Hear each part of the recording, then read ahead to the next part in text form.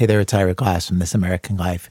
If you don't know our show, it's true stories that unfold like little movies for radio. Lots of them funny, with surprising moments and plot twists. We've been on the radio for years. And we've teamed up with the New York Times to bring you new episodes of This American Life a full day and a half before you can find them anywhere else online. And the place you can do that is the New York Times audio app every Saturday morning. In the app, you also find the best of our archive, hundreds of episodes, plus This American Life shorts, which are handpicked stories when you're in the mood to hear something good, but you don't have time for a whole episode. And the New York Times audio app, can I say, is chock full of tons of other stories and podcasts curated every day for those moments that you want to listen to something and you don't know what you want to listen to. You can download it at nytimes.com/audio app and subscribe to start listening. And if you're not already a New York Times subscriber, well, this is another reason to become one. Again, that's nytimes.com/audio app. From the New York Times, I'm Michael Barbaro.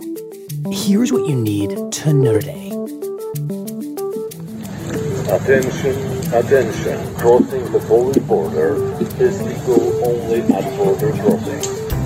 A crisis over migrants at the border of Poland and Belarus deepened on Thursday after a 14-year-old migrant reportedly froze to death, and the leaders of the two countries traded threats. The standoff began after the leader of Belarus, the dictator Alexander Lukashenko, allowed thousands of migrants, many of them from Iraq, to approach the Polish border. In response, Poland's prime minister has dispatched soldiers to keep the migrants out. Poland and the rest of the European Union have accused Lukashenko of engineering the crisis out of anger at the EU's decision to impose economic sanctions against Belarus over Lukashenko's conduct, including violence against his own people. And during a closed-door meeting, China's Communist Party secured the political future of the country's current leader, Xi Jinping, by elevating his place within Chinese history. The party approved a plan to enshrine Xi as an era-defining leader, putting him on the same level as Mao Zedong, the founder of China's communist rule, and Deng Xiaoping, the architect of its modern economy.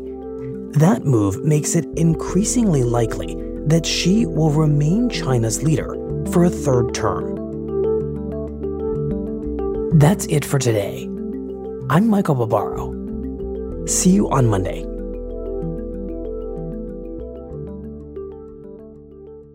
Across America, BP supports more than 275,000 jobs to keep energy flowing.